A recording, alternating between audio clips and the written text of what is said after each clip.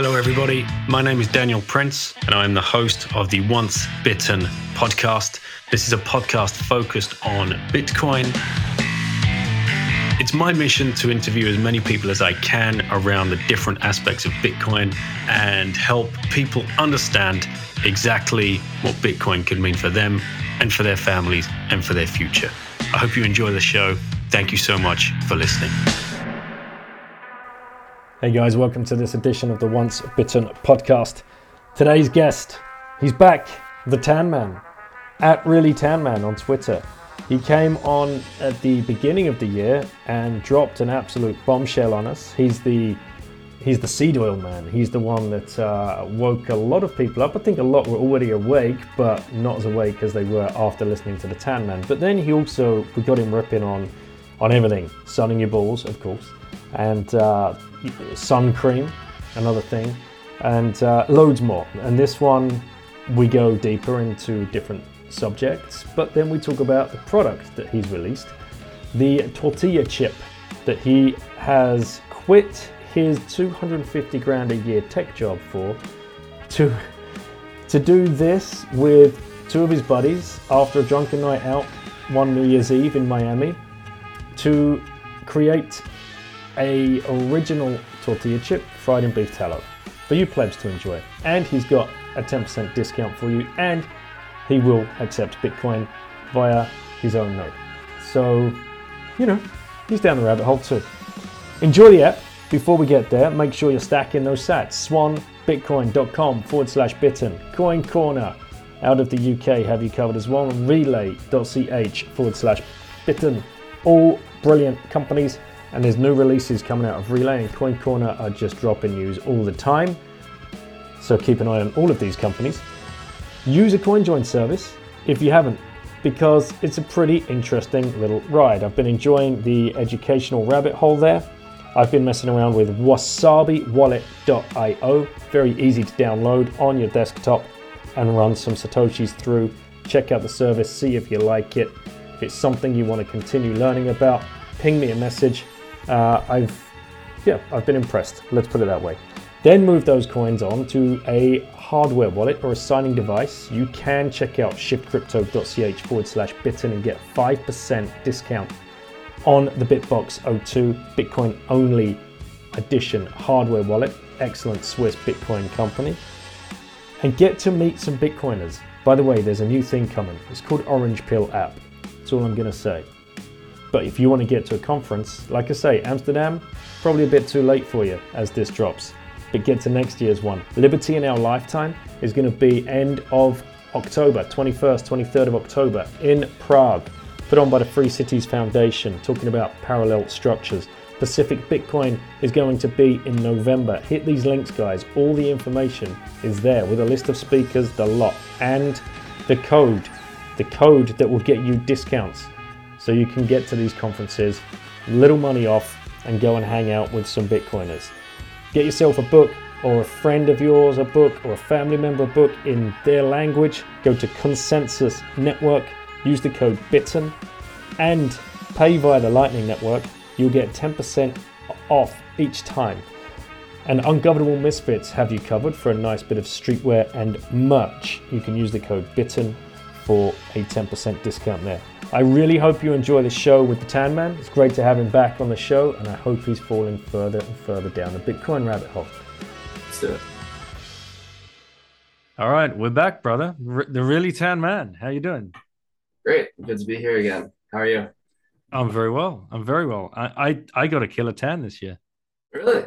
Nice. Yeah, no, you look it. I remember last time we spoke, it was in the spring. It was in the early spring, so the sun was just peeking out.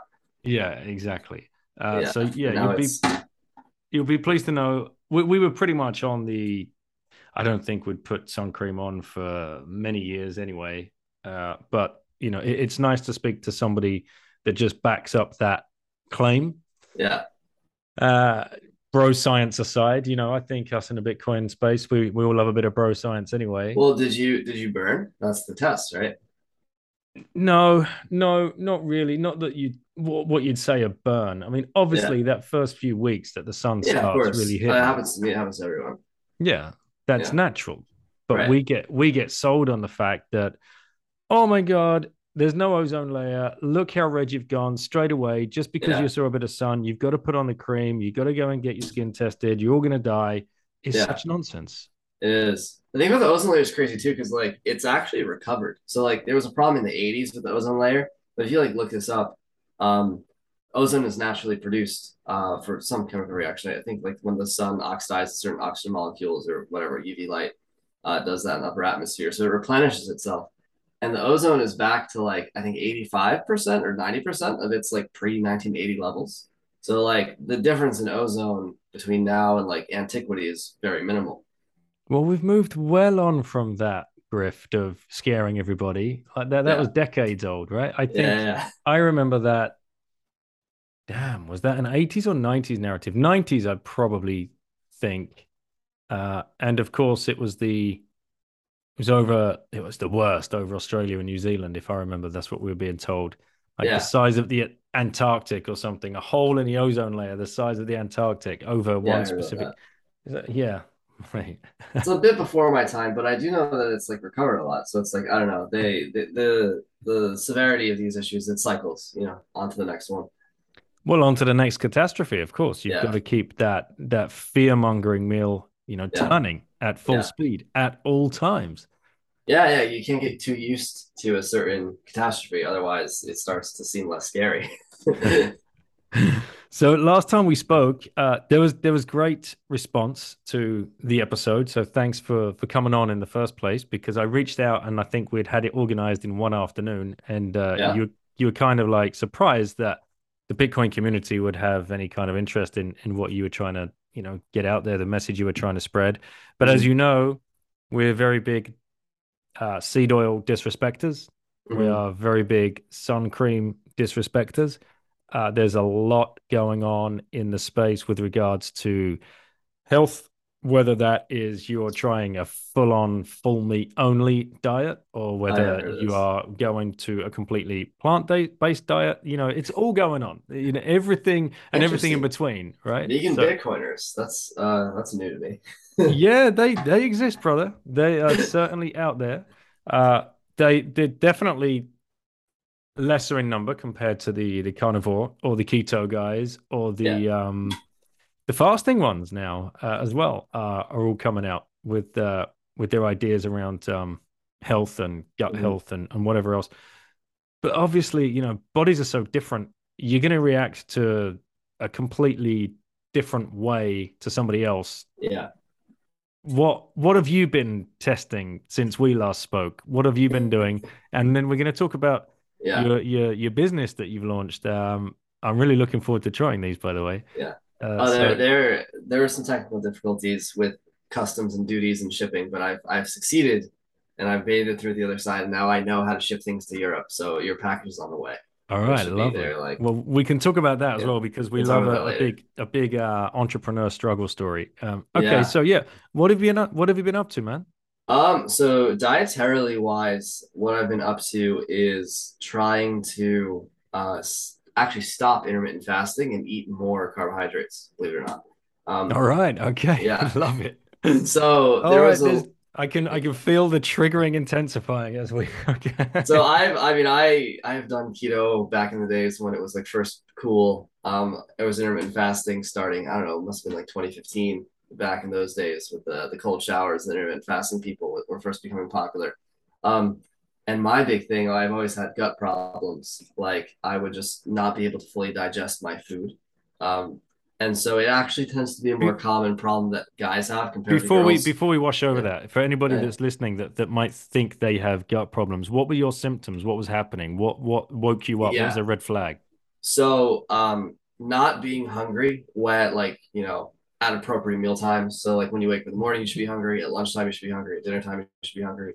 Um, like there's a certain nausea that like might prevent you from being hungry. So that's a big red flag. The consistency of your poop actually is like the easiest indicator. Um, it's like the Goldilocks point, right? It should not be too difficult. Like you shouldn't be too constipated. And it shouldn't be too easy. Like you shouldn't have diarrhea. Like it shouldn't be too hard. It shouldn't be too soft. You shouldn't have gas. Like basically, the proper digestive system is one that you don't notice ever, Hmm. other than like twice or three times a day. You just go to the bathroom and it's easy. It takes 2 minutes and that's it. If you're noticing your digestive system, there's probably an issue with it, right? Because what are you noticing? You're noticing gas, you're noticing bloating, you're noticing nausea, you're noticing some discomfort. You don't, with the digestive system, you don't really notice it functioning well. That's kind of the definition. When it's functioning well, it's functioning in a way that you don't notice. Um, so that's probably like clear things to look for is if like you're aware of the presence of your digestive system and not in this sort of like yogi, I'm aware of everything sense, but like you're feeling it, it's probably something wrong with it. So I've had that issue. That's been my primary health issue for like years. And intermittent fasting never helped me. I did it for years. Like last year, this time, I was like not eating breakfast. I was very keto. Um, I wouldn't eat. I would barely eat potatoes. I was just starting, I think, to add potatoes back into my diet. It was just very restrictive, and it just didn't help, right? So then I learned a bit more in the past year about like metabolism. Basically, people focus on gut health and the microbiome and all these things. Like that's important, probiotics, this and that. It was very popular like two to 4 years ago with the kombucha and the kefir and the yogurts and all that stuff. But what people don't talk about is the fact that there's a lot of energy required for your digestive system to function, and that energy like comes from having a high functioning metabolism. So I don't know if you've heard of Dr. Ray Peat. He's sort of popular in certain esoteric health spheres on the internet. Um, so the type of health people that like drink a lot of raw milk and orange juice and like fruit and they like sugar or they're not afraid of sugar, um, those people tend to be influenced by Ray Peat. And so, I mean, obviously, everything, whatever anyone says, like no one's perfect. Partly for the reasons you described, and so far as everyone's different. But regardless, boosting metabolic functioning gives you more energy for your digestive system to do its job. So it's like it's just more powerful, and that power allows you to digest more food, more varieties of food. And so it's something that I think the diehard keto community often misses. It was just the fact that like restricting carbs over a long period of time actually slows your metabolism, particularly sugar. That would be like fruit sugar, like fructose. So that's something they often miss. And so I've been experimenting with that a lot for the past year. But I mean, it comes and goes, right? Like the other day I had a bit of gas and I was like, I don't feel like eating breakfast. So I didn't, and I felt a lot better. So I think it's like the idea that humans have is very common, especially with like, I guess I want to say like males in like the health and diet space to really like, I want to pick a thing that's perfect and just do that thing every day and never change. Yeah. It's like that's not how the world works, right? Like your ancestors ate different food in the summer than they did in the winter, at the very least. And I think men have more of a problem understanding this because we more or less are consistent every single day. Whereas like women, they have their period, they have their cycle, so they're familiar with the idea that they don't feel the same every single day. But for men, it's like we wake up, we go to work, same time every day, all day of the year. And so we want our diets to be the same, but it's not so. And so being open to changing, right? Like I'll probably eat fewer carbs over this winter coming up, because that's, carbs are less plentiful in the winter.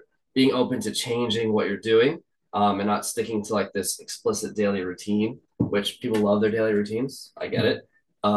Is probably one of the best ways to like actually be healthy. It's something to deeply consider. So gas, it can show itself in several different ways, right? Yeah. Out of your bum hole, listeners. Yes, Oh, yeah. we're going to go there first of all. Yeah. Burping, another, and bloating, right? Bloating. Right. Bloating. So Sure. let's talk about bloating because that's probably something people don't necessarily associate with gas because burping and farting, yeah, it's all funny. We can have a laugh and joke and like, yeah, got some wind. Oh, that stinks, blah, blah, blah. Bloating. What's going on? So, I mean, I guess there's two things. So there's like a gas buildup, right? So whether it comes out or not, it's still there. And sometimes you may feel it, right? Like you can feel, oh, like gas pains. Everyone's familiar with that. And like you try to pass gas, but you can't. That feeling. But sometimes you don't even notice it, right? The gas is there. And if you've gotten so used to it or something, it's always present and you don't notice it. And okay, the reason why this is happening is because the right bacteria are not in place to digest your food, that you're eating. And so you might be eating the right food and have the wrong bacteria, or you may have the right bacteria and eating the wrong food. But Mhm. the point is there's like a mismatch. And so those bacteria will like produce too much carbon dioxide, or methane, which will build up and like literally just create pressure.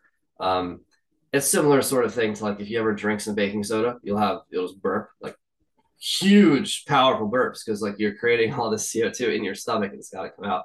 Um, so that's one aspect of bloating, but the other aspect of bloating is sort of related to this general idea of inflammation. Like when you're inflamed, things get swollen, right? When things are irritated, they get swollen. If you cut your finger and it gets infected, it'll get puffy. Or I stepped on a bee the other day and I stung my foot, and my foot was swollen for like a week, because the stinger got in there and I couldn't get it out. So that's inflammation, and like we notice it when you see it on your foot or on your finger, but you don't notice it when it's inside your gut. Um, and this is a huge problem actually because people often think they're fat. When they're not fat, they're just bloated. And there's a big difference. And so you'll see people, I think it's, especially women are prone to this, Yeah. like starving themselves, like running on treadmills, doing all the Pilates, doing all these crunches and ab exercises, trying to get rid of that like little bump or whatever it is. And it's like you're not like that's not solving the problem. The bump is there because there's just like inflammation in your gut. There's gas, tissues are swollen. They draw in water, so they get puffier. It's not about like literal adipose tissue filled with fatty acids, being jiggly. That's not what it is. Um, and so like it's very important for people to learn to address bloating, Hmm. especially if they're trying to be like fitness, like look better or whatever. It's important to address bloating because that's like probably the real cause of your abdominal lack of ideal abdominal aesthetics. Just put it that way. What is the main cause of bloating, and what can people start to do to try Well, and fix it? that's just like that's like asking how do you be healthy, right? Right. It's like the digestive system is so great because like as a thing to focus on, because if you can fix your gut health, you basically fix your entire health. Like in my experience, the gut is probably the most fragile and delicate ecosystem you have in your body. So if you're able to do everything right such that your gut is okay, chances are everything else is going to be okay. Your skin will be okay, your energy will be fine, your fitness will be fine, your immune system will be fine, your hormones will be good. Um, Would so that help you with metabolism as well? Would that Oh yeah. kind Well, so it, so the thing is, it's like it's a two-way thing, right? right. So as your gut gets, that's kind of the power of it. It's not like fix your gut and your gut is like this root node of a tree, and then everything else falls into place afterward. It's like, yes, fixing the gut helps fix everything else, but at the same time, having a healthy gut is an indicator that everything else is also good. So it's like this back and forth. So that's why I think focusing on the gut is useful if you understand that it's not that fixing the gut fixes everything else, if you understand that it's like this back and forth process. And also it's very good to focus on gut health because the symptoms are very obvious. Um, like how do you really know if your immune system is good, right? You feel fine and then you get sick. I don't like, it's hard to tell. How do you know if your energy is where it should be? Like, how do you measure your energy? Can you feel, oh yeah, I'm a little tired today? I don't know. It goes up and down, but your gut's very easy. Your poop is good, your gas is good, or absence of gas. The bloating is gone, the discomfort is gone. You digest food, you're hungry, you don't have heartburn, all these things, and they're very noticeable. So if you can sense them and you can sense that they're all in control, then it's probably a good indication that everything else is going well. Okay, so let's say someone out there is listening and they've got Yeah, a bloating problem, or they've got yeah, a friend, a yeah, wife, spouse, whatever, girlfriend yeah. that has been complaining about a bloating Sure. problem. How did how did I go around fixing that? Good. Yeah, yeah, yeah. That's a good question. Yeah. So the long answer, or the unhelpful answer, is that like it depends. And the short answer is that like there are a few things that commonly people are exposed to that contribute to bloating and gut issues. And I would say the primary one, um, is seed and seed products.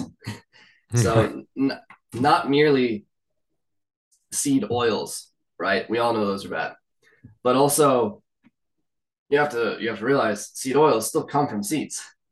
Hmm. Um, they come from nuts, they come from seeds.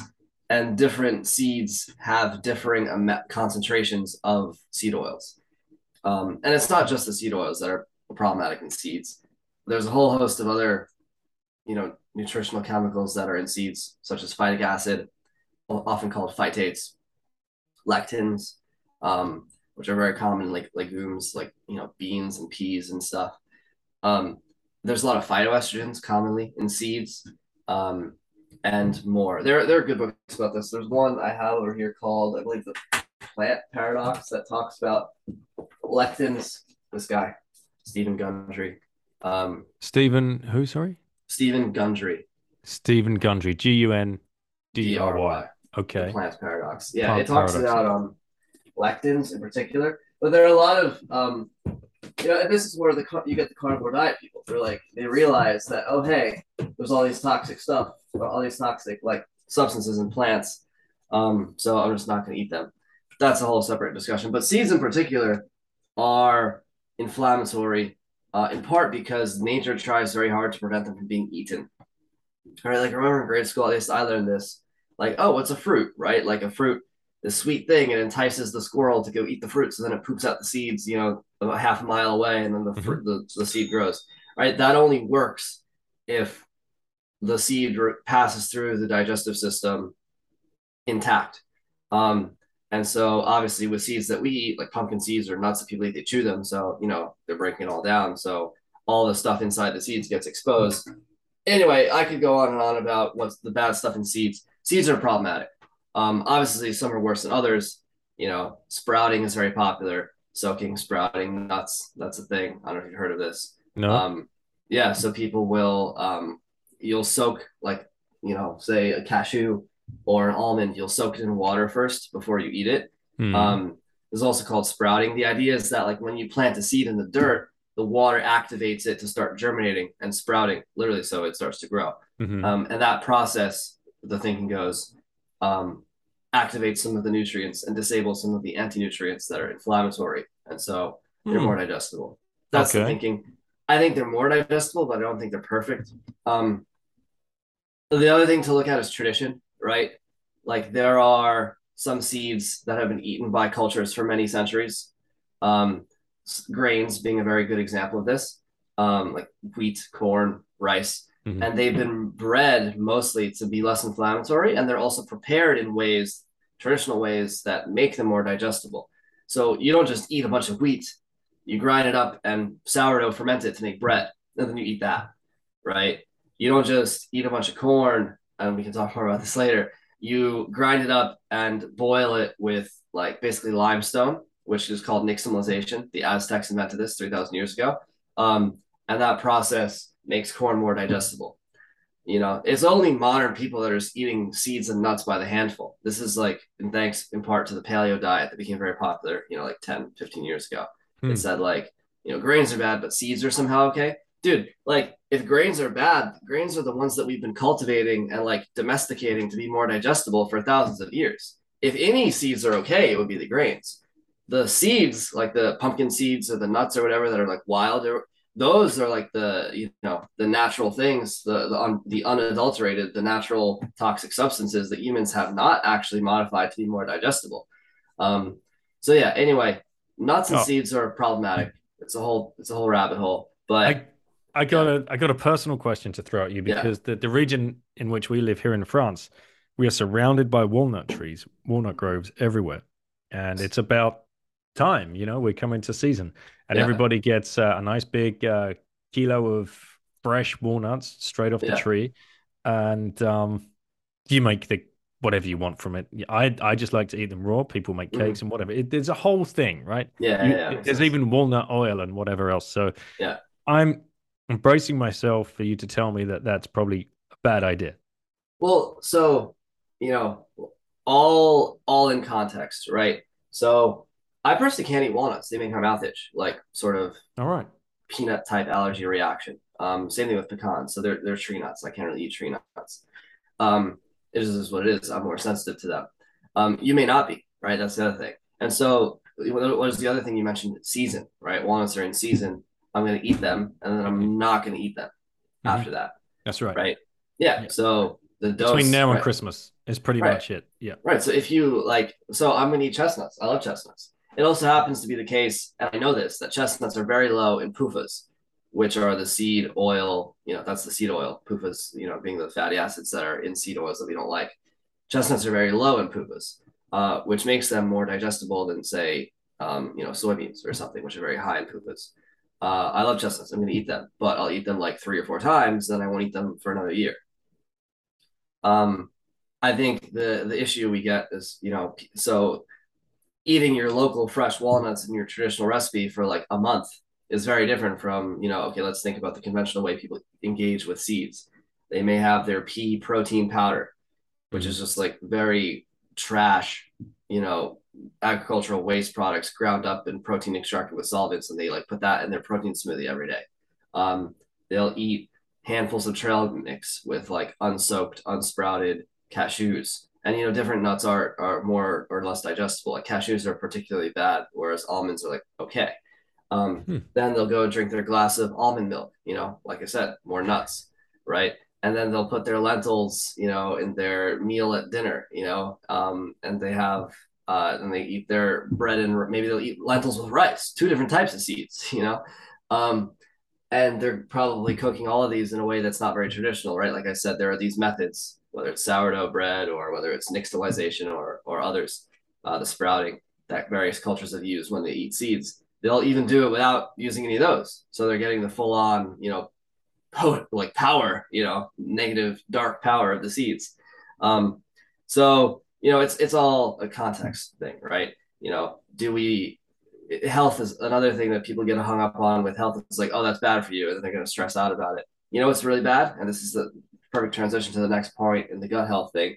Stress is the second worst thing. Whatever, maybe it's the worst thing. I don't know. Stress is another big problem for gut health, and so because cortisol like increases inflammation, when you're more stressed out, you get, often people observe this, they get puffier, right? The people with their desk jobs who commute to the city and stare at the fluorescent lights, like it's very hard for you to be lean, even if you work out and eat right, just because cortisol makes you puffy. You take in more salt, all these other things. Um, and it's a common misconception that stress is only like emotional or like, work, phone calls, whatever. It's also, you know, environmental, right? So you can have blue light, at nighttime being a stressor. You can have EMFs from your cell towers being a stressor. Um, you could have, whatever the toxins, like the pesticides and the food being a stressor. Um, you could have you watching stressful movies, right? What if you're like playing video games all the time and it's like, constant adrenaline and constant cortisol, right? Um, so chronic stress is a huge problem because, and the general like sort of evolutionary explanation for this is that when you're stressed out, something's wrong. There's a danger that you then, a short term danger that you then fight to overcome.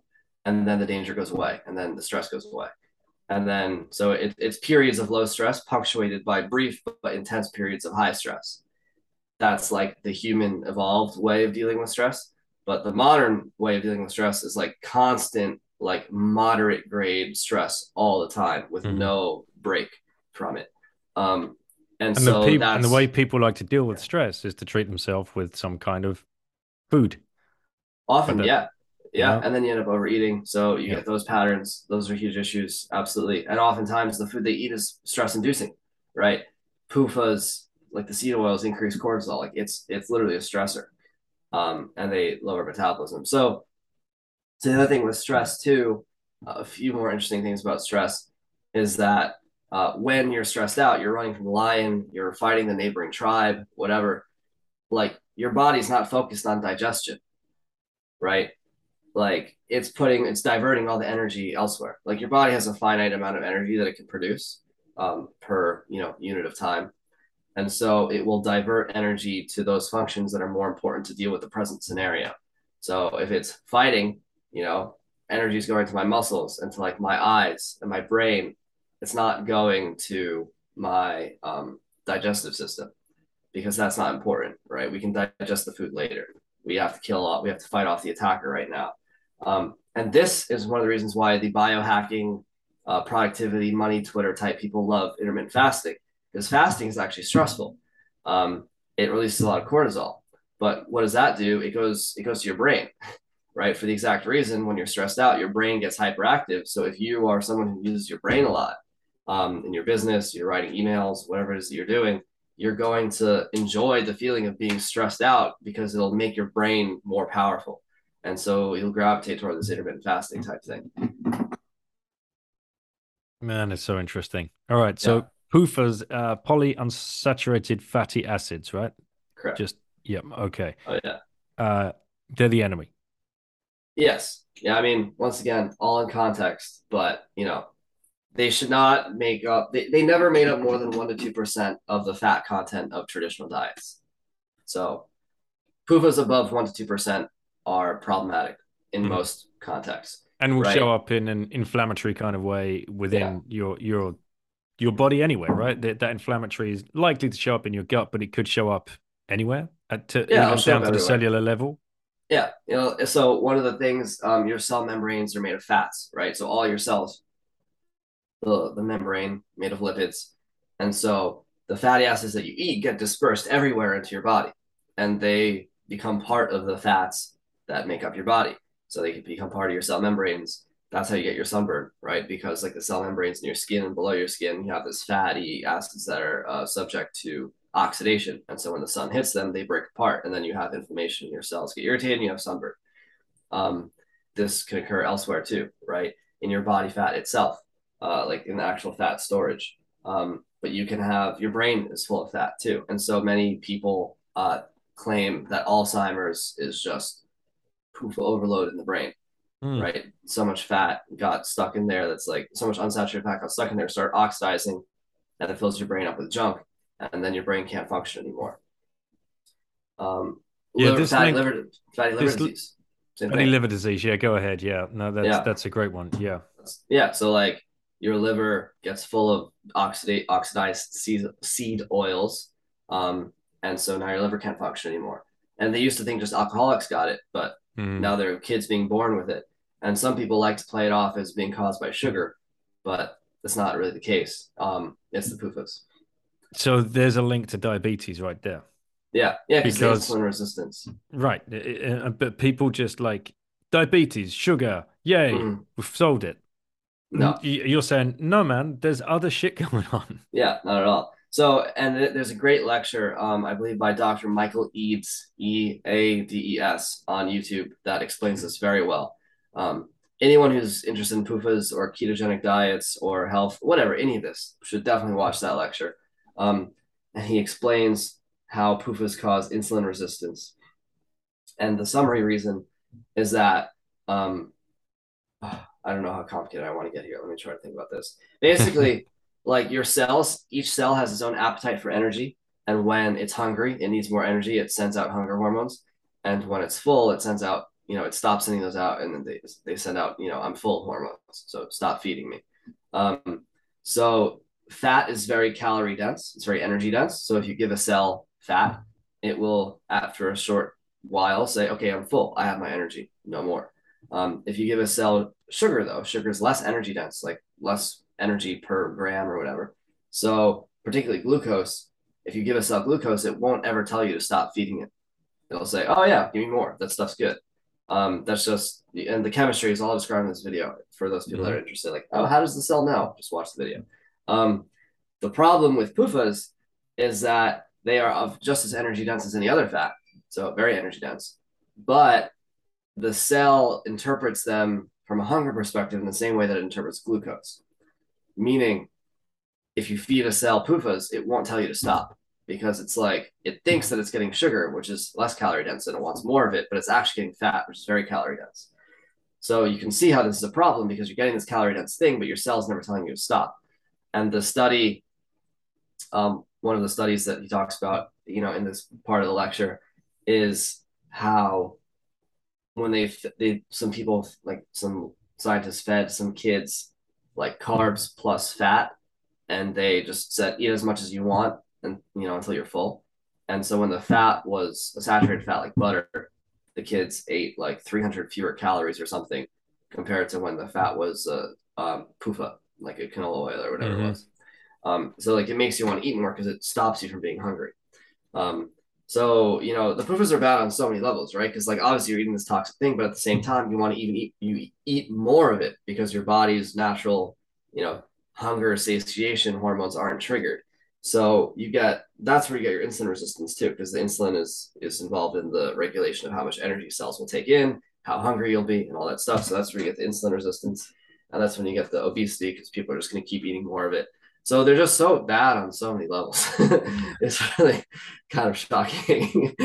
So if we get back to some more like actionable points, that person that's sitting there feeling bloated, what's the Yeah. what Okay. what would be your Okay. Cut advice? out as many seeds as possible. In particular, non-traditionally prepared seeds. So like, the pea protein powders, the weird lentils, whatever. Like maybe you can keep your sourdough bread, especially if you're in Europe, where bread is, high quality. Maybe you can keep your rice. Maybe you can keep your corn if it's properly nixtamalized. Um, like stick more so to the grains that are like traditional to your culture. So if your listeners are South American or whatever, they might want to eat more quinoa or something. So yeah, but cut out as many seeds as you possibly like nuts and seeds as you possibly can.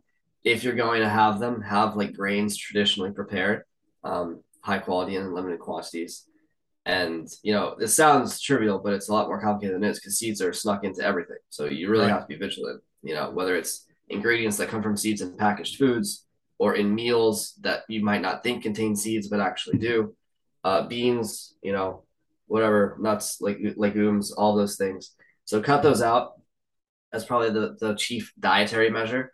And then the second thing would be to try solving stress, try fixing stress in all the ways that you can. And that's a whole other complicated discussion on its own.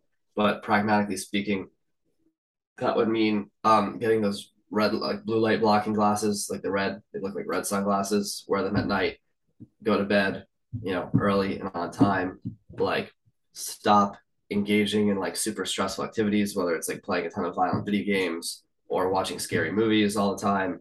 Um, Go for more walks, like relaxed walking. Depending on the type of exercise you do, if you do like a lot of like very intensive cardio, you might want to cut that out because that's very stress inducing or like limit it. This is why a lot of people say weightlifting is better than like long distance running.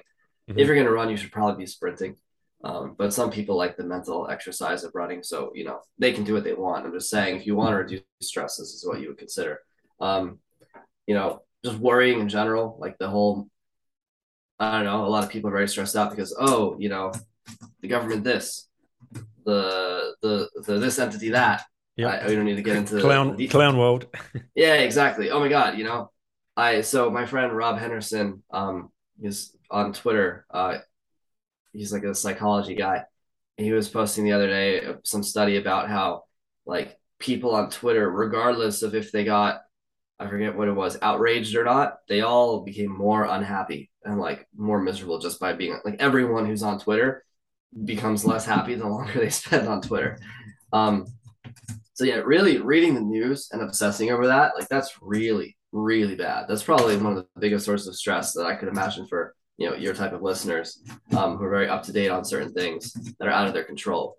Very problematic, right? The things that you can't control are going to do what they're going to do anyway. And if you ever even have a hope of doing anything about it, like that ability to do something about it requires you to be operating at peak performance. And being stressed out and miserable and feeling overwhelmed and unhappy because you're reading the news about what your enemies are doing inhibits you from being able to fight them.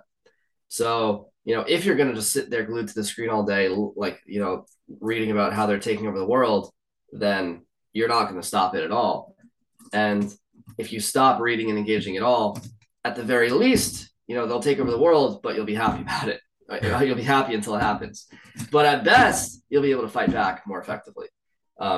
So limiting like the news, very, very important to reduce stress. I mean, money as well, right? Like your job, your boss, you work 10 hours a day, obviously fix that. But at the same time, if you go to be an entrepreneur, your life will probably get more stressful. So it's not really, that's not really a clear solution. That's not so easy. Um, yeah, I mean, I did try trading, not Bitcoin, crypto. I know well apprised of the distinction. About a year and a half ago, I was into like before the big crash in like what is it, April or May 2021. I was like watching markets and like trying to trade options on my FTX account with a VPN. And it was just so like it didn't work, first of all. And like I was just so miserable the whole time. But I was like, on the screen, like glued to it, like heart pounding, like constantly. Like that's not good. So I don't know. Rethink the way that you're engaging with like the activities that you're doing. Maybe if you want to keep trading or whatever it is that you're doing, maybe like not like manual high frequency trading or whatever it is, swing trading, but like longer term value investing might be a thing for you to do. I don't know. I'm not an expert on this, but What's those things would. what you mentioned a few things earlier, kefir and probiotics and things like that. What's your stand on those things right now? I don't think they're as helpful as people make them out to be. Um, the proper bacteria will find their ways. Like the bacteria will adjust in response to how you eat and what your hormones are. And so, as long as you eat correctly over time, bacteria will asymptotically approach the right orientation. I think they could be helpful in limited therapeutic cases, right? Like for a week, I need a reset or I need to like get on the right track. So I'm going to have some of this stuff.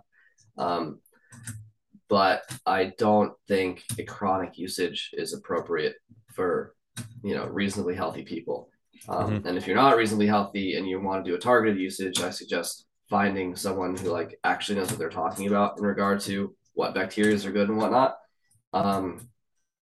And I would probably have a preference for the natural versions, such as a kefir or a yogurt, but also eaten in quantities that are like traditionally consistent, right? Right. I don't know that like people in Japan or wherever kombucha is purported to have come from were like chugging like a gallon of it a day or whatever. So yeah, I think that's a bit overblown, but they can be useful in like limited quantities, basically. What are you fiddling with? Because the mic is picking that up. So Oh, if you've my got a bad. pen or something, My watch. I should stop doing that. I see stress, right? there you go. You're stressful. You're a highly strung motherfucker. You need Yeah, no, this is true. you need some more So sunlight on your balls to calm down. yeah, and it's starting to be fall. I had to come inside because it was like raining. I was literally outside ready to go for this podcast, and then I had to So like come inside. this is a good subject right here because I feel it now. It's middle of September. I think it was officially the first day of autumn or something, and it's just like, oh man, I am really. My wife feels it too. I just can't be fucked with another winter. Like I just, Yeah, this darkness, this cold. Um, yeah, you switch your eating habits. That can be quite interesting, and you switch from barbecued meats and yeah, a side salad or something to like a hearty stew or something. yeah, absolutely. That's kind of fun. It gets boring pretty quickly. How Yeah. do you deal with that mentally when there's less sunlight around? Um, yeah, that's a good question. I think one of the challenges here is that we have an expectation that we should be operating at like a high energetic, vibrant level when we shouldn't be, right? Like in my limited understanding of, anthropology or anthropological history, humans were not doing very much over the winter, Hmm. right? Like I watched a lot of like Roman military history videos on YouTube.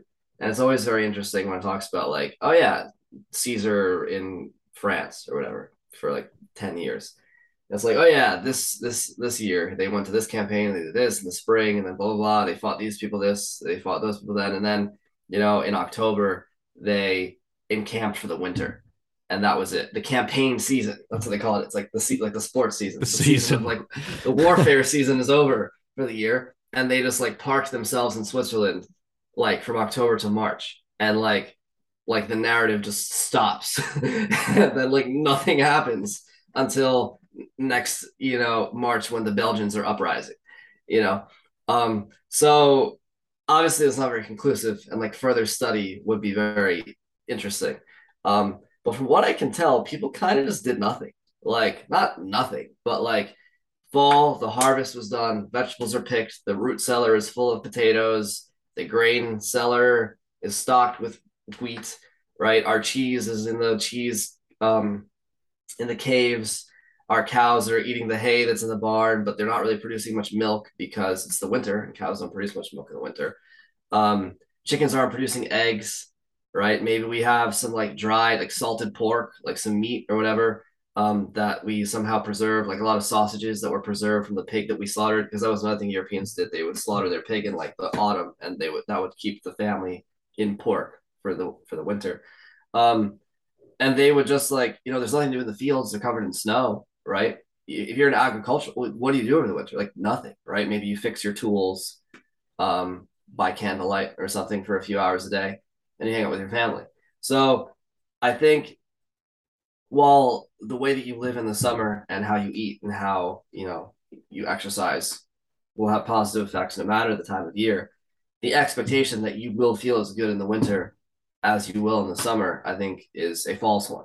Mm-hmm. If and I'm not saying you have to go do nothing for 6 months. Obviously, the modern world doesn't require that, but unless you go move to a warmer place for 3 months or whatever it is, there's probably not a really good way of getting that summer vibrance Yep. in your life. That's the thing, coming back to, we are a nomadic species, right? And if you were not tied to that desk, this is the problem. This is why people get so depressed during the wintertime, because Yeah. you still got to work that 10 hours a day. Oh You yeah. still got to make that sale. You still got to Yeah. make those 50 phone calls a day, Right. regardless of the weather outside. And, now all of a sudden you're getting up each morning and it's pitch black rather than the Oh, sun rising. miserable. And then when you leave the office at the end of the day, you walk outside and it's pitch black, and you're like, oh fuck. And then you get into this routine where the only time you see your house in the sunlight Mm-hmm. is at the weekend. Yeah. Yeah, like 2 hours. It's just weird. Yeah. And it's like, especially in Europe, they're much more northern latitudes. So you have even worse problem than Americans do, even if Americans live in north relative to America.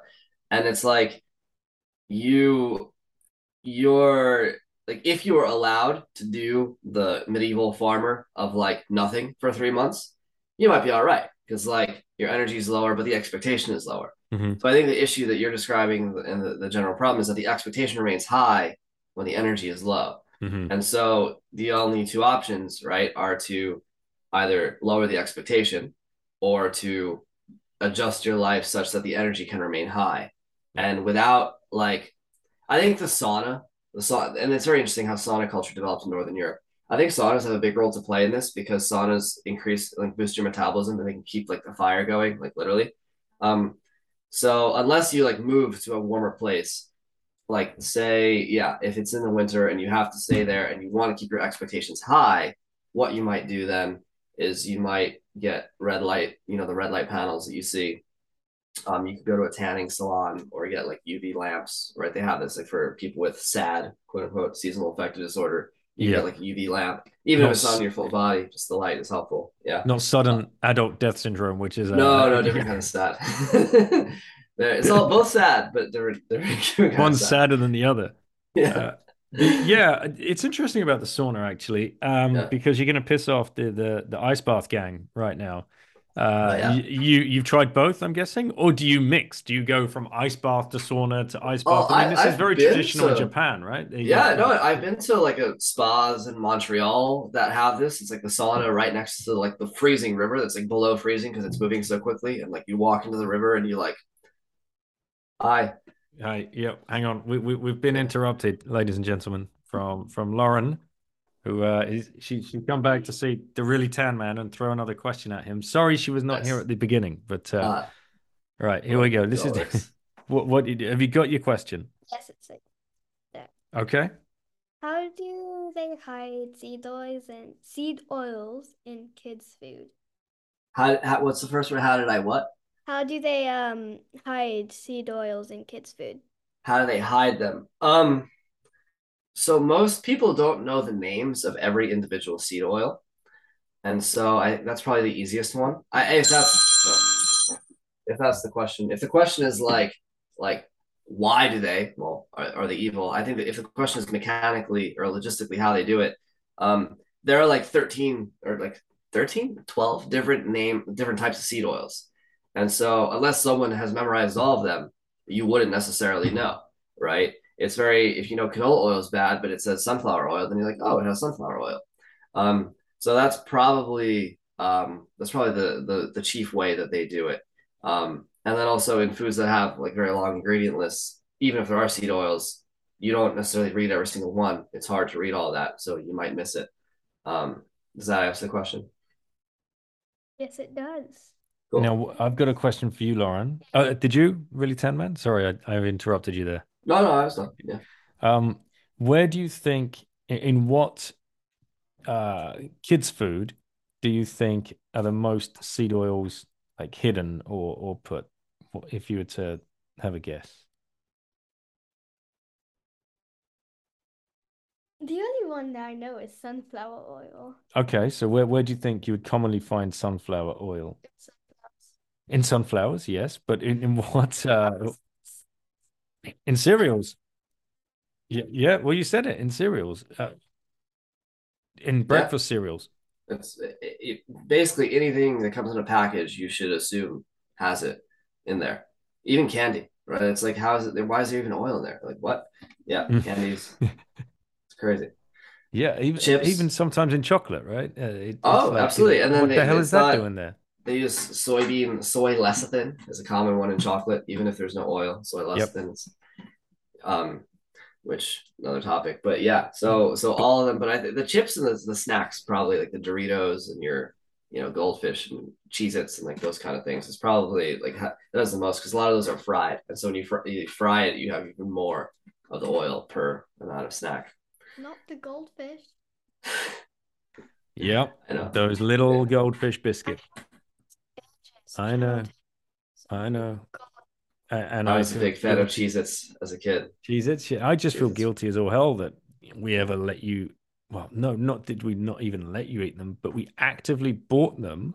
I spent money on them and put them in your hands to keep you quiet for 5 minutes, and then couldn't figure out why you went crazy the next hour. Like, it's so basic when you look back at it.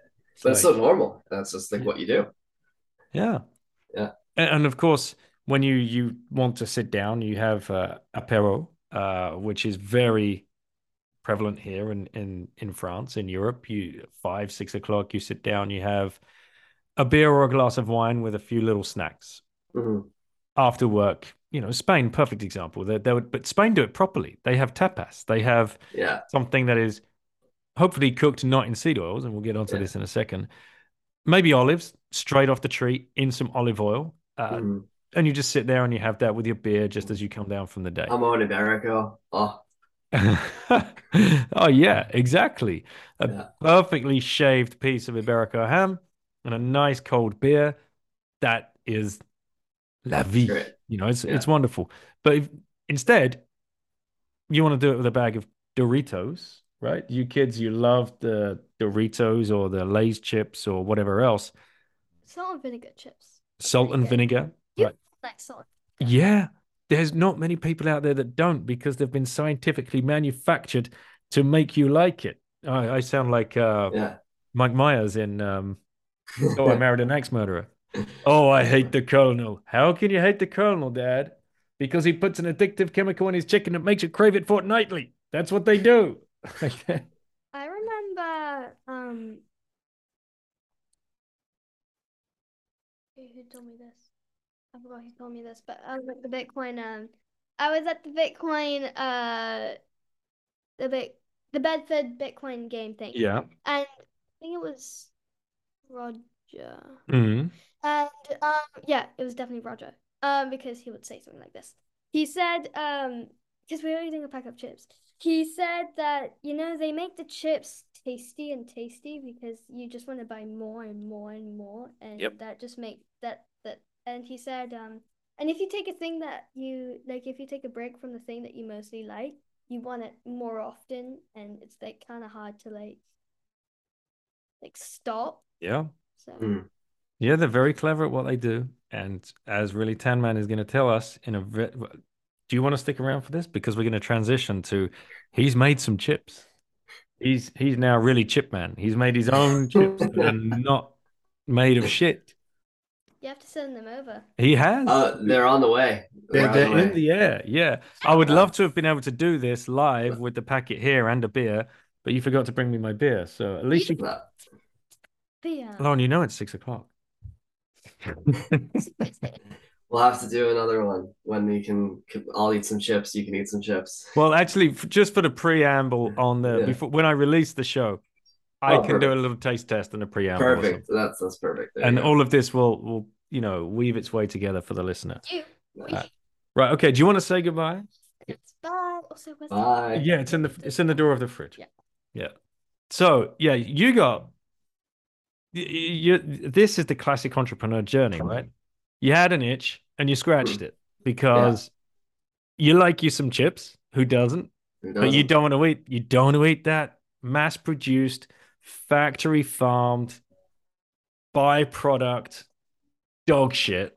They're so gross too. Like, oh my, so corn chips especially were like, I love corn chips. When my mom would always make she would call it Italian nachos, which I don't know why it's Italian nachos, but she would just put chips down and then put like shredded like various like mozzarella Italian types of cheese, and then we'd eat it with like tomatoes and basil kind of thing. And they're just so good. Like corn chips are just like they're like you can bite into them. They're so satisfying. The salty, the crunchy. I never was a big fan of potato chips. I'm not saying they're bad, but like I never loved potato chips as much as I like corn chips. I think it's also a very American thing. And that was the last thing I gave up. Cheers. That was the last health thing that I ever gave up was like corn chips. I would buy these like, albeit organic, like Tostitos, like blue corn, but it was like organic canola oil. And I think I was eating those about as recently as like 2 years ago. I would still eat those. Like I didn't eat anything processed any other way. I wouldn't go to restaurants for the most part, but I would still eat those because they're just, you can't replace like that chip and guac or chip and salsa, chip and cheese kind of vibe. But at some point I was like, I have to stop. I can't do it. And so then I was chipless, for a year or whatever it was. Very sad. Very sad life. And then at some point, I think it was over New Year's, we were in Miami with a few of my friends from college. And we were just like, one of them ordered tacos, I don't know, from Chipotle, who knows what. And they were eating the corn chips because everyone was hungry. And they asked if I wanted some. I was like, nah, I'm good. Like, despite loving corn chips. And they're like, making fun of me because they're like, oh, you must be miserable. Like, corn chips are so good. What's wrong with you? I'm like, I don't have anything against corn chips. I just have something against those corn chips. Right. And it's 99% of all the other corn chips. So we got to talking about like what constitutes a good corn chip or like a perfect corn chip. And I described how, the corn, of course, has to be organic. Were you guys drunk as well at this point? Was like no. This is more of a hangover type situation. Oh, okay. So right, yeah. This is where all the best stories begin, right? Yeah. Like in the pub or hungover to fuck, like Yeah, absolutely. No, this was definitely. I think this was the day after New Year's. I want to say. And we were. So anyway, they have to be organic corn, right? Because corn is like the most pesticided crop in America. Maybe second to soybeans, but it's terrible. And so then, of course, the oil that you fry them in, right? Like you can't do seed oils, right? But every single corn chip is seed oils. And it's not even like, oh, sunflower oil. It's like you go to the store and pick them up, at least in America. It's like sunflower and or canola and or safflower oil. It's like they don't even know which oil the robot at the factory chucked into the fryer that day. They're just saying, like, can you believe that and or is like allowed in like the FDA? It's right? Unbelievable. And right? in Asia, they do that same with palm oil and or peanut. It'll all get mixed. And that's crazy because those are very different. At least palm oil is like saturated. Like the thing is that like it's like they know how equally crappy those oils are. The fact that they can say and or because like honestly, the distinction is meaningless. They might as well all be the same thing because like they basically are. But it's like, could you imagine if someone said like maple syrup and or sugar and or honey? Like, like what? Like, oh, it's butter and or olive oil is the fat in this. Like, dude, absolutely not. I don't know how that rule ever got allowed. Anyway, point is, all of the corn chips, right? You can find a potato chip here and there with like avocado oil, at least quote unquote avocado oil, most avocado oil is laced and fake. But whatever, you can find a potato chip. We'll come back to that. Let's keep talking about the chips. Yeah. Okay. Yeah. So then I was like, okay, we got to fry them in tallow, right? You live very close to Belgium, and I'm sure you've had the fries there, and you know that they are the best fries in the world for a reason. It's because they fry them not once but twice in tallow, and they have been for centuries. And I'm sure that there are some more modern fry places that don't, but the best fry places in Belgium, I'm sure, still use tallow. And that's Do you want to because, explain to the listeners what tallow is in case anybody's Yes. scratching their head right now? Sure. So tallow is the fat that comes it's the pure fat that comes out of the fatty tissue of a cow. Just like lard, maybe people are more familiar with lard, is pork fat.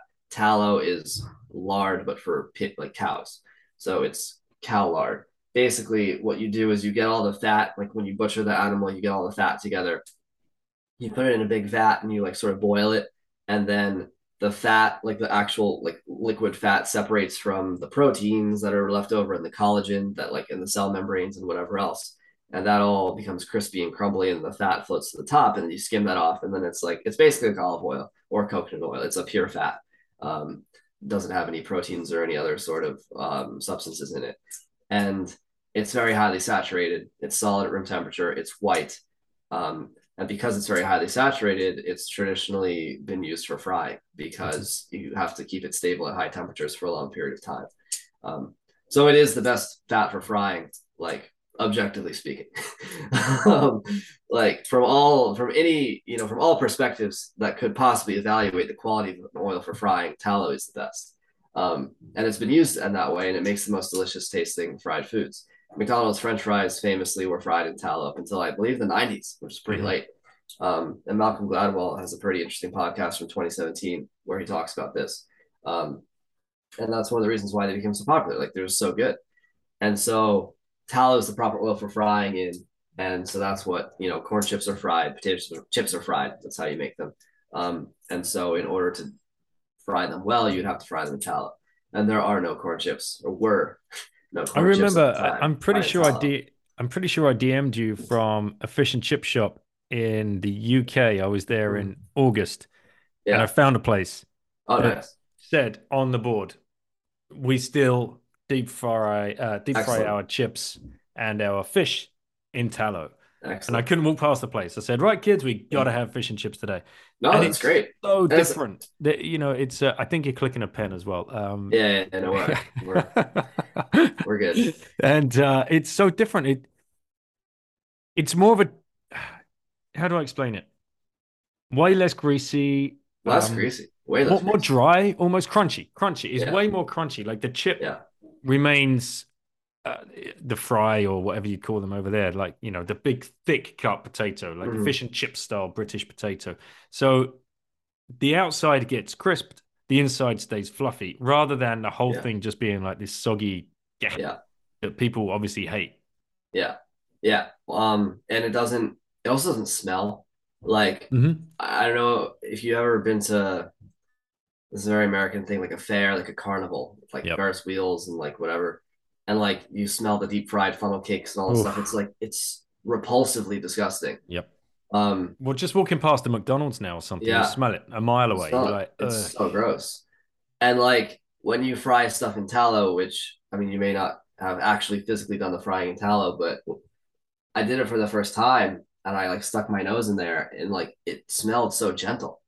It like barely has an aroma, even after like multiple times of like frying this stuff. It's like it doesn't have a stench. And then, I've smelled other deep fryers that have the seed oils in them, and it's like, even when it's fresh, it's like disgusting and it smells like a gross obesity fair. So it's so different. And now that I like am exposed to tallow fried corn tortilla chips, like if I smell like a normal tortilla chip, it's disgusting. Like, and I used to think they were delicious. Like they're just so gross. It's like greasy. The stale greasiness is how I would describe it. Even avocado oil chips. I'm not going to name names, but a brand just released an avocado oil fried corn tortilla chip, and I bought them, of course, doing my competitive analysis. And it was just I literally couldn't finish one of them. I had to like spit it out, and it was just gross. It had the same stale greasiness. So Yeah, you gotta fry in tallow. Absolutely. All right, so you have this hungover conversation, Yeah. you and your buddies, and then you come to some kind of epiphany, like, fuck it, I've got to make this. Yeah, we should do it. And so that's what we thought. It was like, in the back of our minds, we went our separate ways. We don't all live in the same place. It was all, a convergence for New Year's. We went home to our lives and we just sort of stuck with, investigating, okay, how do we do this? How do we produce them?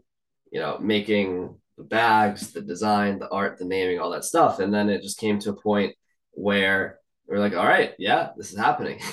And so we couldn't find anyone to make it for us. That was probably the first like roadblock that ended up actually turning out to be a very big blessing.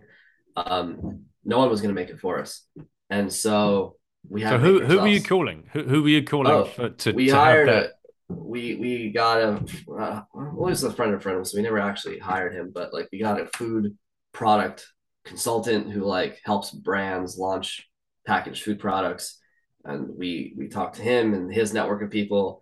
I like searched high and low for food packing places. Like I asked all my friends who, and this if they know food pack, so they're called co-packers, by the way. Co-packers. Co-packers, COPACKER. Right. That's the industry term for like the warehouses that mass produce snacks and other packaged foods that are white labeled by some brand. Um, and so I talked to all of them, even ones that specialize in like organic corn and organic chips and all this stuff. And like no one was interested. And so we were like, all right, I guess we have to do it ourselves. So the prototype was made about in the spring of this year on Easter Sunday. And they were delicious. They were so good. And that was, and then, that was our recipe. So then, there were further, businessy type of activities that we had to do, such as getting the bags, getting all the things together, the website, the All right, e-commerce, we're getting to the we'll that. get into the weeds of all of this because Yeah. the plebs love listening to this kind of stuff, like getting Nice. granular. Where did you source the corn and how? Like it's So not like you just roll up to your local farm and say, "Hey guys, you No, want I specific." searched. Yeah, I searched a while to find a supplier from. I was considering moving to Texas at the time because like there was a tortilla shop that like did that produced a product that we could fry that was like good. I was considering doing that. I ended up finding a guy. My mom's idea, honestly, because I had whenever I get an idea, I'm like, oh, we'll just do this, and so I'm just gonna go do this, right? Oh yeah, it's gonna happen. It's fine. That's a good idea. And so the idea was like, I'm gonna just go move to Texas and do this there, which is like Right. I don't know anyone in Texas. I don't live in Texas. And then I was talking to her on the phone, and she was like, well, why don't you just try to find someone who does it close to where you live? Yeah. So I just Googled and I found a guy, talked to him, called him up. That worked. And so it's similar for all other ingredients, of which there are only 3, by the way. Right. So talk to the people, figure out they have a product we want, asked our questions, tried it out, made our prototypes, came out good, tasted good, everyone felt good eating it. And so that's how we decided what to do. So the corn comes from small farms in the Northeast of America. Nice. Massachusetts, Connecticut, upstate New York. Yeah. Were you aware that the nickname for Bitcoin is the corn? The corn? Yeah. No, I'd never heard that. Okay, just to let you know, just to let That's you know that hilarious. if you're buying some Bitcoin, you say, yeah, I bought some more corn today. Interesting. Yeah, Interesting. there's another That's little funny. angle for you. But Oh, that's anyway, cool.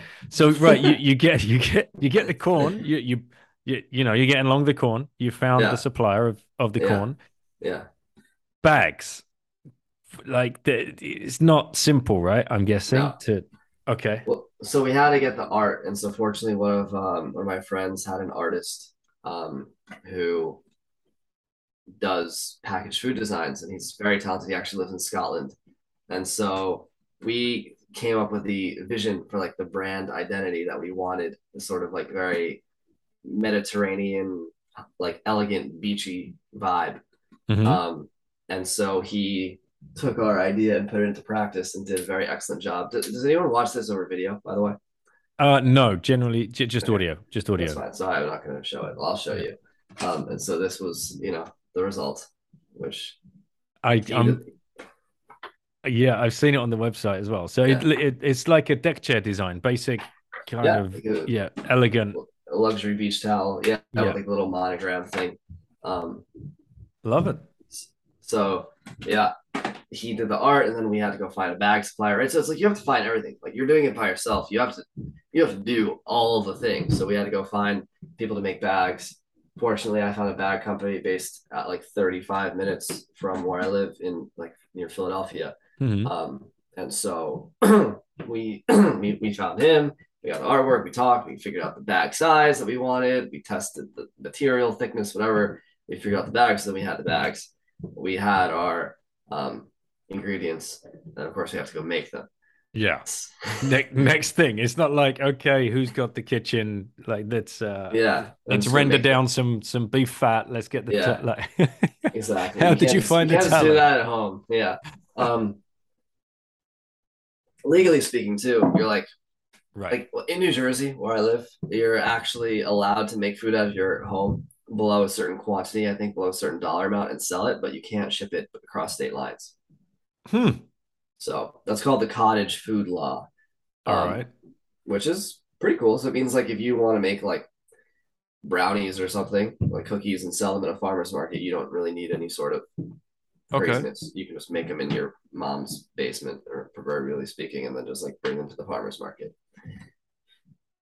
Um, anyway, so we found a kitchen. After that was another tough challenge, finding kitchens that are certified to like allow people to make food, and then that are also close by, that also had space available and whatever. So found a kitchen, and then just started making them. And other there are other details. We can talk about this forever. Where'd you get the tallow? That's how I found a guy online. He runs like a little boutique that does 100% grass fed tallow. So they source it domestically from a few different farms. Right. Yeah, I love the ingredients list there. Organic corn, 100% grass-fed beef tallow, and sea salt. Yeah. So And the sea salt is sea just salt is actually Redmond's real salt. So I know some people have heard of this. They're familiar with that. okay. It comes from Utah. It's like underground sea salt. So it's like it was sea salt before the current seas were around. It's like a Okay. million years old or something. So there's no microplastics in it because it's like was underground before plastics were invented. You've got a high-end product here then. Yeah, yeah. It's like you just turn the dial up on every ingredient as far as it'll go, and that's what we have. All right. So can you give us the crunch? Oh, a Ki- sample of the crunch. Yeah. Uh, You uh, call it the ancient crunch, don't you? Have you got a bag there you can rip open and so Ancient Crunch is just the name of the company.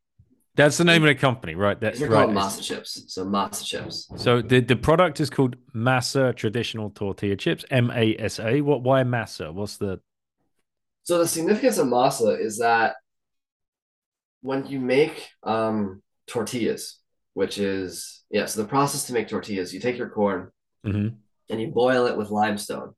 Which Limestone seems being kind like of weird, right? seems weird, right? Right. It's like a naturally occurring rock, right? It's Yep. like sand or whatever.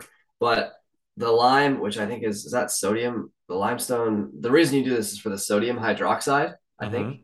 that you end up getting. Um, and so that breaks down the very tough cellulose that forms the kernel of the corn. And Okay. so if you ever eaten corn on the cob and like looked in the toilet the next day, you'll notice corn kernels. You'll notice you've got corn on the cob. Yeah, exactly.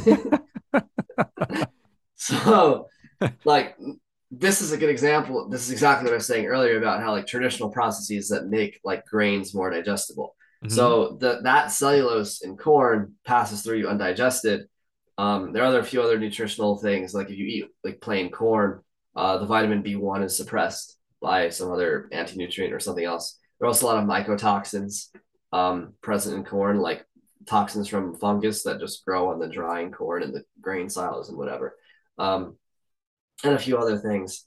So this process, boiling the corn with the limestone, um, which was invented by the Aztecs at least 3,000 years ago, possibly earlier.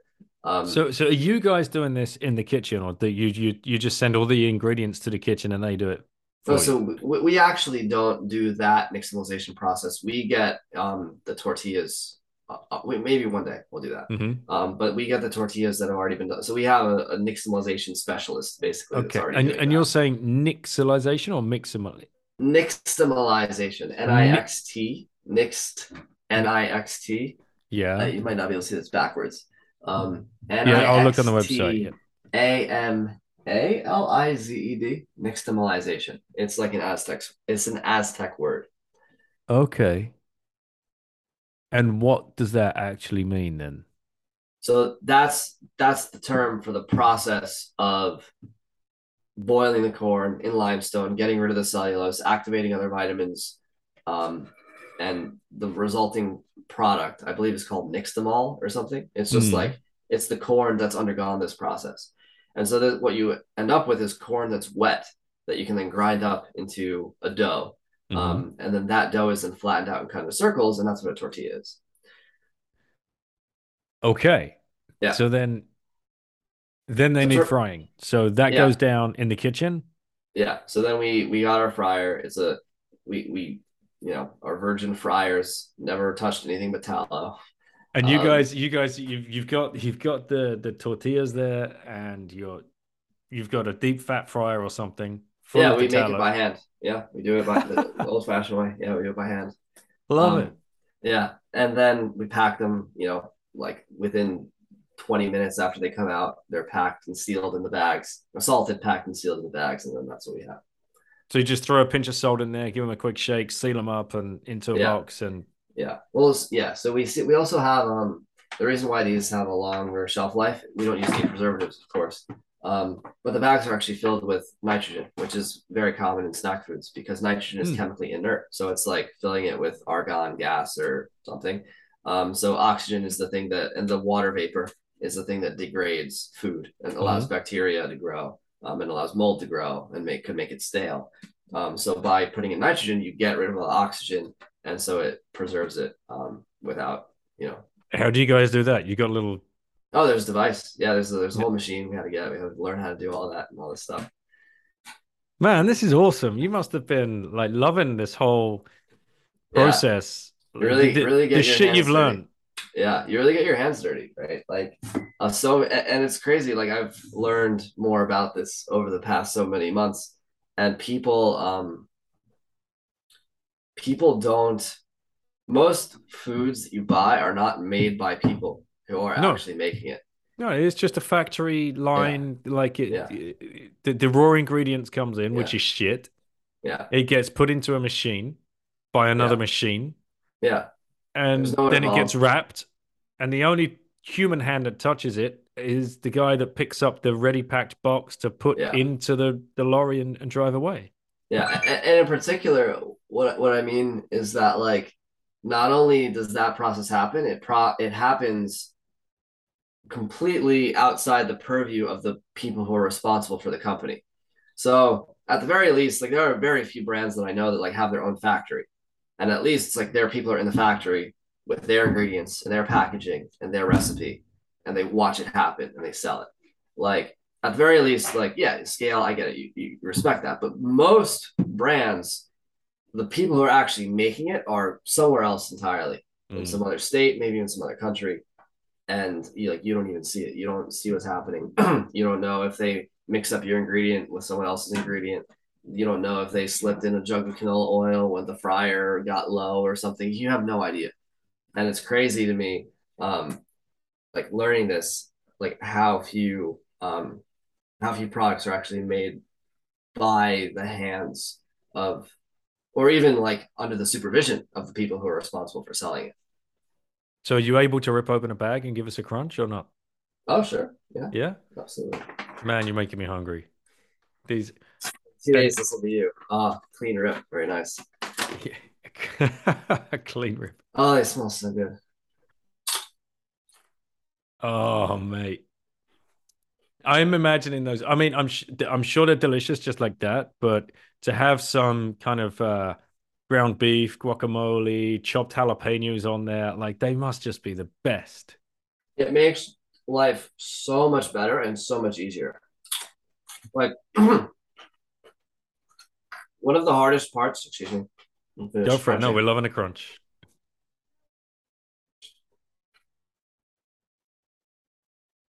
Oh man, so good. Never gets old too. One of the hardest parts, generally speaking, we full circle talk about people trying to cook, be healthy, whatever. You can't eat out, Mm. so you got to cook for yourself. Yep. One of the hardest parts about cooking, in my professional opinion, is cooking the carbs that you're gonna eat. Right. Meat is easy. Throw it on the grill, done. Or you have prosciutto, Iberian ham, whatever. Yep. Some high quality cold cuts. Very easy. The meat's easy. The carbs are hard. You got to boil the potatoes, then you got to peel the potatoes, wash them, peel them, boil them, butter, salt, whatever, stir them up, mash them up. Or you got to slice them up, and then put them in the oven and roast them or whatever. You got to boil the rice. You got to prevent it from sticking to the bottom of the pan, all this stuff. Bread, Jesus. Well, I mean, you live in France, so bread's easy for you. For Americans, it's not easy. No. I've made bread myself. I used to do that in college. Like, making bread is so challenging. And so, like, your carb is like this very work intensive thing. And also the vegetables, usually pretty work intensive. So, like, having the carb for the meal that's just easy, it just exists. I don't have to do anything. All I have to do is put these on a plate, or, my girlfriend can put them on a plate, sprinkle shredded cheese on it, fry up some ground beef. Maybe we'll get a little lime juice or something, fresh squeezed lime, some salt, put it in the broiler. The cheese melts, and now I have like nachos for lunch, and it's so easy. Or if I'm going on the road, right? I don't need to keep a cooler with me or a refrigerator or whatever. I just bring this. I can eat it with some cheese. It makes life so easy. Man, I'm hungry. All right. Now the cool thing about this is you reached out to me after you had these produced, and you wanted to know how to accept Bitcoin on your online shop. And a big shout out to Paul ADW that helped you out. And I think it was Hodler Than Thou that was helping me find the right person to get this done. So a big shout out to those Bitcoin plebs. So you now can order these amazing Masa traditional tortilla chips, and you can ship them anywhere, right? And we can pay you with Bitcoin. You use BTC Pay Server, right? I think Paul helped you out. We use OpenNode. Okay. All right. So no Coinbase involved. I love it. I love it. Yeah, OpenNode was great. I mean, it was annoying, their whole like KYC process, but whatever, is what it is. But once that happened, it was very easy, very straightforward, great experience. So you can ship worldwide, or you're just at the moment constrained to certain areas? In 2 weeks, say, I will be able to accept orders from at least anywhere in Europe, Canada, and Mexico, without reservation. But for now, we're still sort of ironing out the testing of that, like dealing with customs. I'm actually talking to our international shipping, taxes, and duties people later today. They have a plugin for a Shopify store that purports to be able to collect those taxes and stuff. The hard part about international shipping is not actually the shipping, it's the taxes. So what happens is I can just put stuff in a box, slap a UPS label on it, and it'll be expensive. I think shipping from like a box of Masa chips, it's not cheap. Shipping a box of Masa chips from here to, say, France, I think it's going to be like $50 or $60 for like the UPS thing. And DHL is even more expensive. But then on top of that, when it arrives, then the country may impose some arbitrary amount of duties and import taxes on the package itself. And the problem is they don't know what they're going to charge until the package shows up, and they just, like, I guess, decide how they're feeling that day. Like, literally, Clown you can't world. predict it. Yeah, exactly. Like, you can't just ask the French customs officials ahead of time, No. hey, I'm going to send a box of chips that's this much value. Like, what are the taxes? You can't do that. So the point is, once it arrives at customs, then UPS figures out how much the duties are. And it either shows up to your door and then asks you for the money to pay the duties before giving you your package, or they can charge us, the vendor, directly. And that's something that we get to decide when we print the label. So if we're going to do that, then we're going to pay the taxes, and we need to approximate how much they're going to cost ahead of time. so we can collect that from the customer at checkout. And that's currently the process that we're trying to solve, or the problem that we're trying to solve. If there are any plebs out there at the moment listening to this, European country based, and they're like lit up by the idea of having these amazing massive chips, is there an opportunity where they could be kind of a distributor for you and they could just like do Oh, one? sure. Yeah. That would be great. Yeah. So I don't, if you know of them, if you know of anyone who's distributors of health food stores that want to stock it, like we'd certainly be able to ship wholesale to that stockist or whatever they're called in whichever country. And those people can then resell them. I mean, obviously we'd have a lot of details to work out for that. But yeah, we're definitely open to doing that. It would make life so much easier because like shipping, like for $50 shipping for like it's like twice the cost. It's like just the cost of the chips just to ship it. It's ridiculous. So if we could get a whole case or a whole crate or somehow over there, I don't know, like, because then there are like importation restrictions, and then that person has to figure out all that stuff based in their country if like you order a certain amount of certain types of things, and because there is beef fat in them, like some governments may interpret that to be meat. The U.S. government actually doesn't interpret it to be meat. There's a specific rule that says if a product contains only the rendered animal fat, aka tallow or lard or something, and that fat makes up less than 30% of the weight of the product, then it's not a meat product. How the fuck do these people like legitimize that? Like, it's so retarded. Yeah, it's crazy. Like, somebody's actually drawn that rule up, and it's unbelievable. Well, I mean, it's honestly to our benefit. Like, if we didn't have that rule and anything that comes from an animal was considered a meat product, then this would have to be made in a USDA inspected facility. But a shoe, would that be a meat product? Like, you know, well, no, that's what I'm saying. I'm sure they have a separate rule for animal skins, right? Leather. Yeah. So yeah. But the thing is, because it's like it comes from the animal fat, right? So it's an annoying rule. It's annoying that we even have this, right? Obviously. But that rule is very helpful because it allows us to do this. And if we had to, but that depends on the receiving country. It might be completely so yeah, different. I don't know what the receiving country. So far, right. I mean, you know, any customs official ever that just sees chips is like, oh, it's chips. Okay, whatever. Yeah, fingers crossed. Like, marginal cost is what? Very, very minimal. Right. But if someone tries to look into it and it's like some customs official, you know, thinks that some self-important customs official tries to look too close and they say beef tallow. And then, I don't know, I imagine other countries have similar rules, but I don't know. Point is, if someone wants to work with us on doing all that stuff and helping us to be our importer and like can deal with all that, or knows, you know, someone who will be able to deal with that, then I'm sure someone listening has some kind of contact or might be even interested in throwing in their fiat job and trying to, you know, import these things and then sell them around Europe. I don't know. Yeah. So if so, where should they reach you? Just straight in your DMs, or is there an email? You can email hello@masachips.com. Okay. Easy. Yeah. Hello at MASA chips. chips.com. Very easy. All right. Well, one last thing before we close this down. Just one thing that from our last conversation that we had, somebody reached out to me totally out of the blue. I said, fuck, that episode blew my mind, and I've just realized what the hell is up with my profession. I'm like, oh yeah, what's that? It's like, I'm a vet. Okay. Veterinarian. Yeah. Yeah. Okay. All these animals are sick because they're eating seed oils. Oh yeah. In their food. Yeah. And he's been down a rabbit hole. He found out like the biggest pet food owner in the United States is Mars Inc. Makes sense.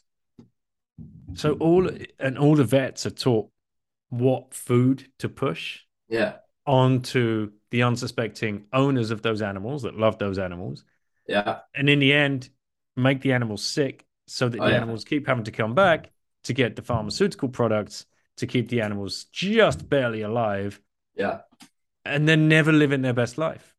Oh, yeah. And people who are like, even themselves healthy. Like I tweeted about this the other day, actually. I was like, why do people think that like just because it's an animal, we can feed it just like toxic trash? Like, oh, it's dog food. Like anything dogs eat, people should be able to eat, and vice versa.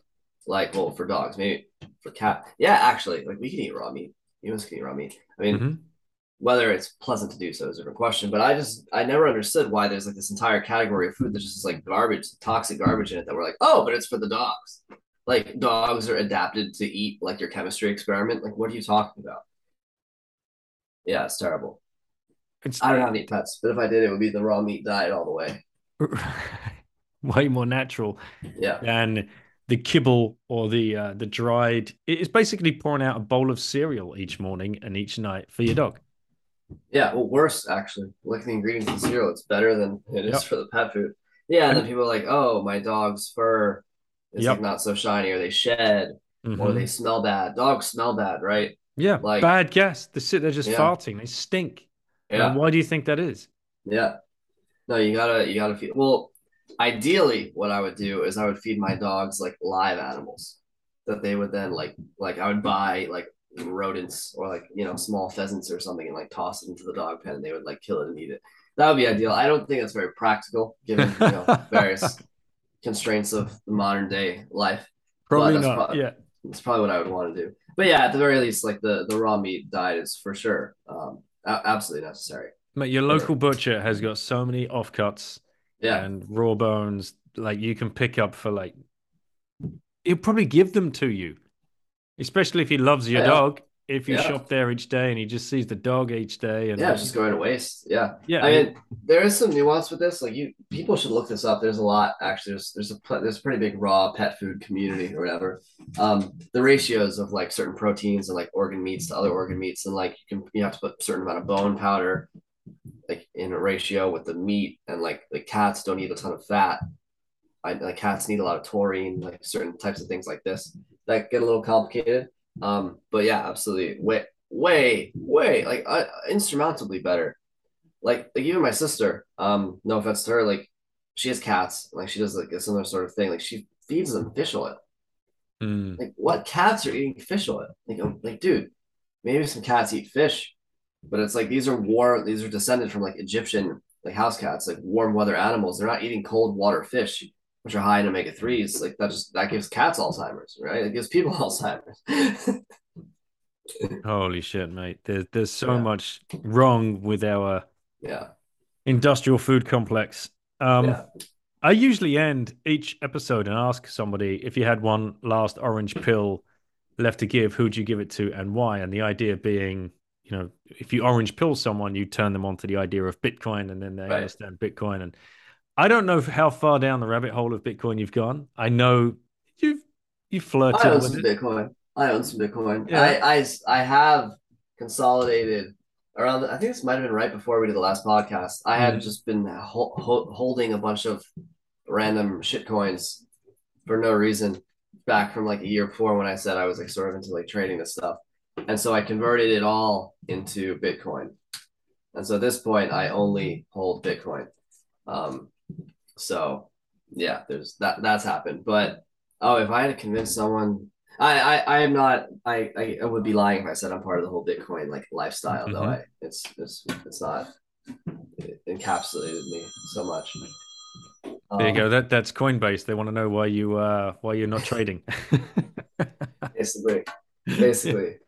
Um, if I had to give anyone, is this like someone I know, or is this like a hypothetical? Like, Is oh, it some just a celebrity? hypothetical? I tell you what, let's switch it up. If you could give anybody the seed pill, the seed oil pill, who'd you give it Oh, to and why? oh, interesting. So they get your full knowledge of how bad seed oils are for us all, and they're going to go and Interesting. impart that with. That's a very good question. I think I would want this to be someone with like a wide degree of influence and competence. I think Peter Thiel probably. I think he'd be a good person to All right. become woke on seed oils. Yeah. If he's not already, which he might be. I've been trying to get him to try these chips. Speaking of which, if any of your listeners know him Yeah. somehow, and I can, You want to swag bomb Peter Thiel some NASA corn chips, yeah? yes, Yeah. basically, yeah, because like he invests in a lot of like avant-garde startups that are like revolutionary in this sort of way. Hmm. I'm not even talking about the whole investing thing, but like I think having that sort of like the seed oil movement, having that sort of backing would help a lot of people.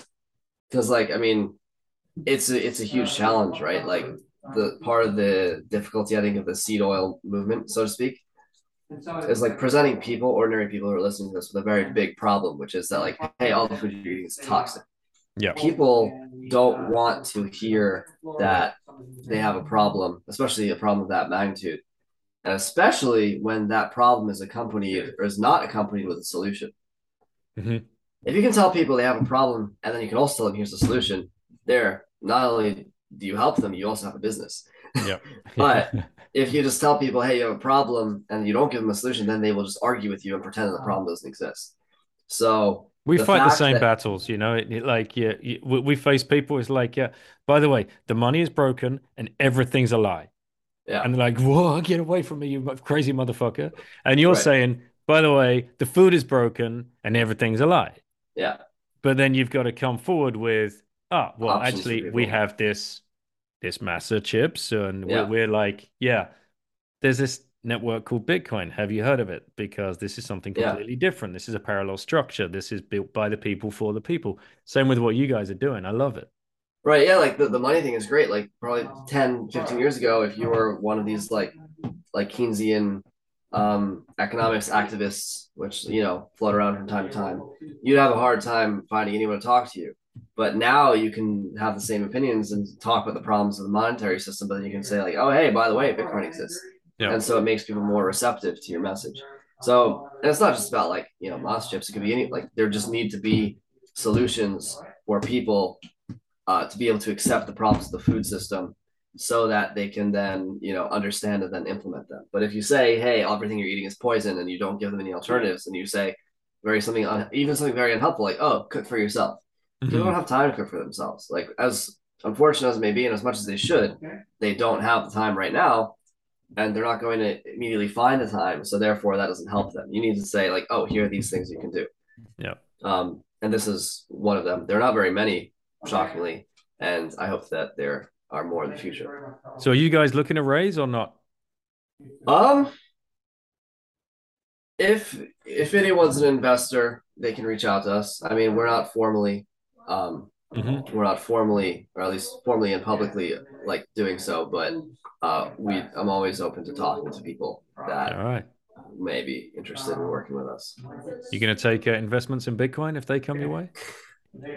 Well, we'll talk about that. Yeah, we'll have to figure out I don't know how my lawyers will take to that, but I mean, I'm open to it. I'm not philosophically opposed. Excellent, brother. Well, listen, mate, it's been great to have you back on and get the update and everything you're doing. Congrats on the entrepreneurial spirit, and I love the rags to riches story. Bunch of dudes hanging out hungover after their New Year's Eve party and built a business on the back of it because you see something wrong, you wanted something better, and here it is. You did it, and hats off to that. That's taking action, self-ownership, and I really love to see it. So, kudos, man. Really, well done. Thank you. Appreciate it. Great. Thank you for having me on again. This has been great. Yeah, and I can't wait for these. I can't wait for these chips to turn up. I'll be all up in your DMs. You'll get your track. I'll send you a tracking number, and yeah, let me know when you try them. I'm excited to hear. All right, brother. Take care. Take care. Bye. Well, guys, there he was, the Tan Man, back. You can head to www.massachips, that's MASA chips.com/bitten for your 10% discount on the Really Tan Mans. Perfectly deep fried in beef tallow, grass-fed beef tallow, and sprinkled with organic salt tortilla chips. I'm looking at the packs he sent over. We've had them. Everybody loves them. We had them with a chili con carne the other day, with the avocados and the sour cream, guacamole, chopped tomatoes, onions. Oh, guys, you got to try these chips. And if anybody in Europe can help the Tan Man out, he's having an absolute nightmare with shipping out of the US because we're getting fucked so hard by bureaucrats again, just trying to send each other the goods, and that we've made and we want to buy. It's just becoming a joke. So Bitcoin plebs, please solve the mailing and customs issues that all of these companies and entrepreneurs are currently facing. If you can, of course. Reach out to Tanman on Twitter and say hi. If you've got anything you want to run past him, I'm sure he'll be very, very open to discussing anything that we've already discussed or anything that you would like to follow up with him. Thanks for coming on, man. Really appreciate it. Well done. Very, very excellent work, and congratulations on the massive chips.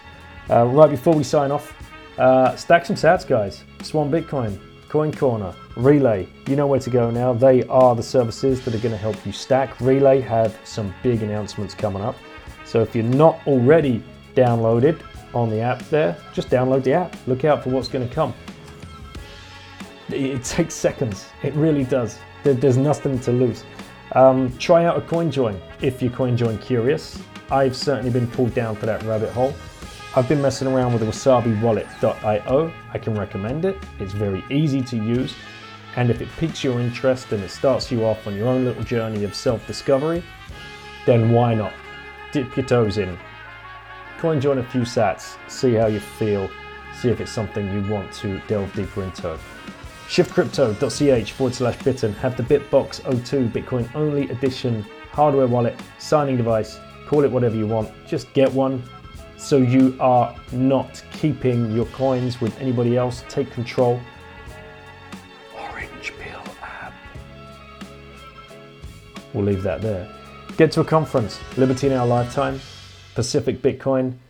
Again, the links are in the show notes, and my link tree is now in the show notes. I've started putting all of that because it was too many to keep up with. There is a link tree where you can walk through every single discount that you will ever be able to find that has been offered to me to put forward to you listeners. And that includes like non-Bitcoin companies like NASA Chips or like Love Home Swap. You'll get 25% discount on a Love Home Swap membership. And if you're already a member and downloaded a Satsback account, which takes seconds again, that should activate when you go to pay for that, and you'll get sats back on that membership.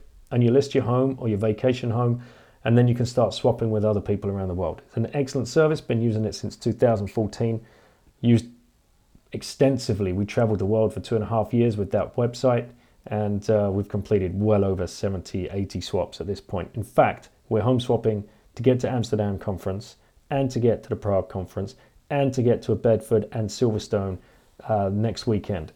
It works. 100% it works.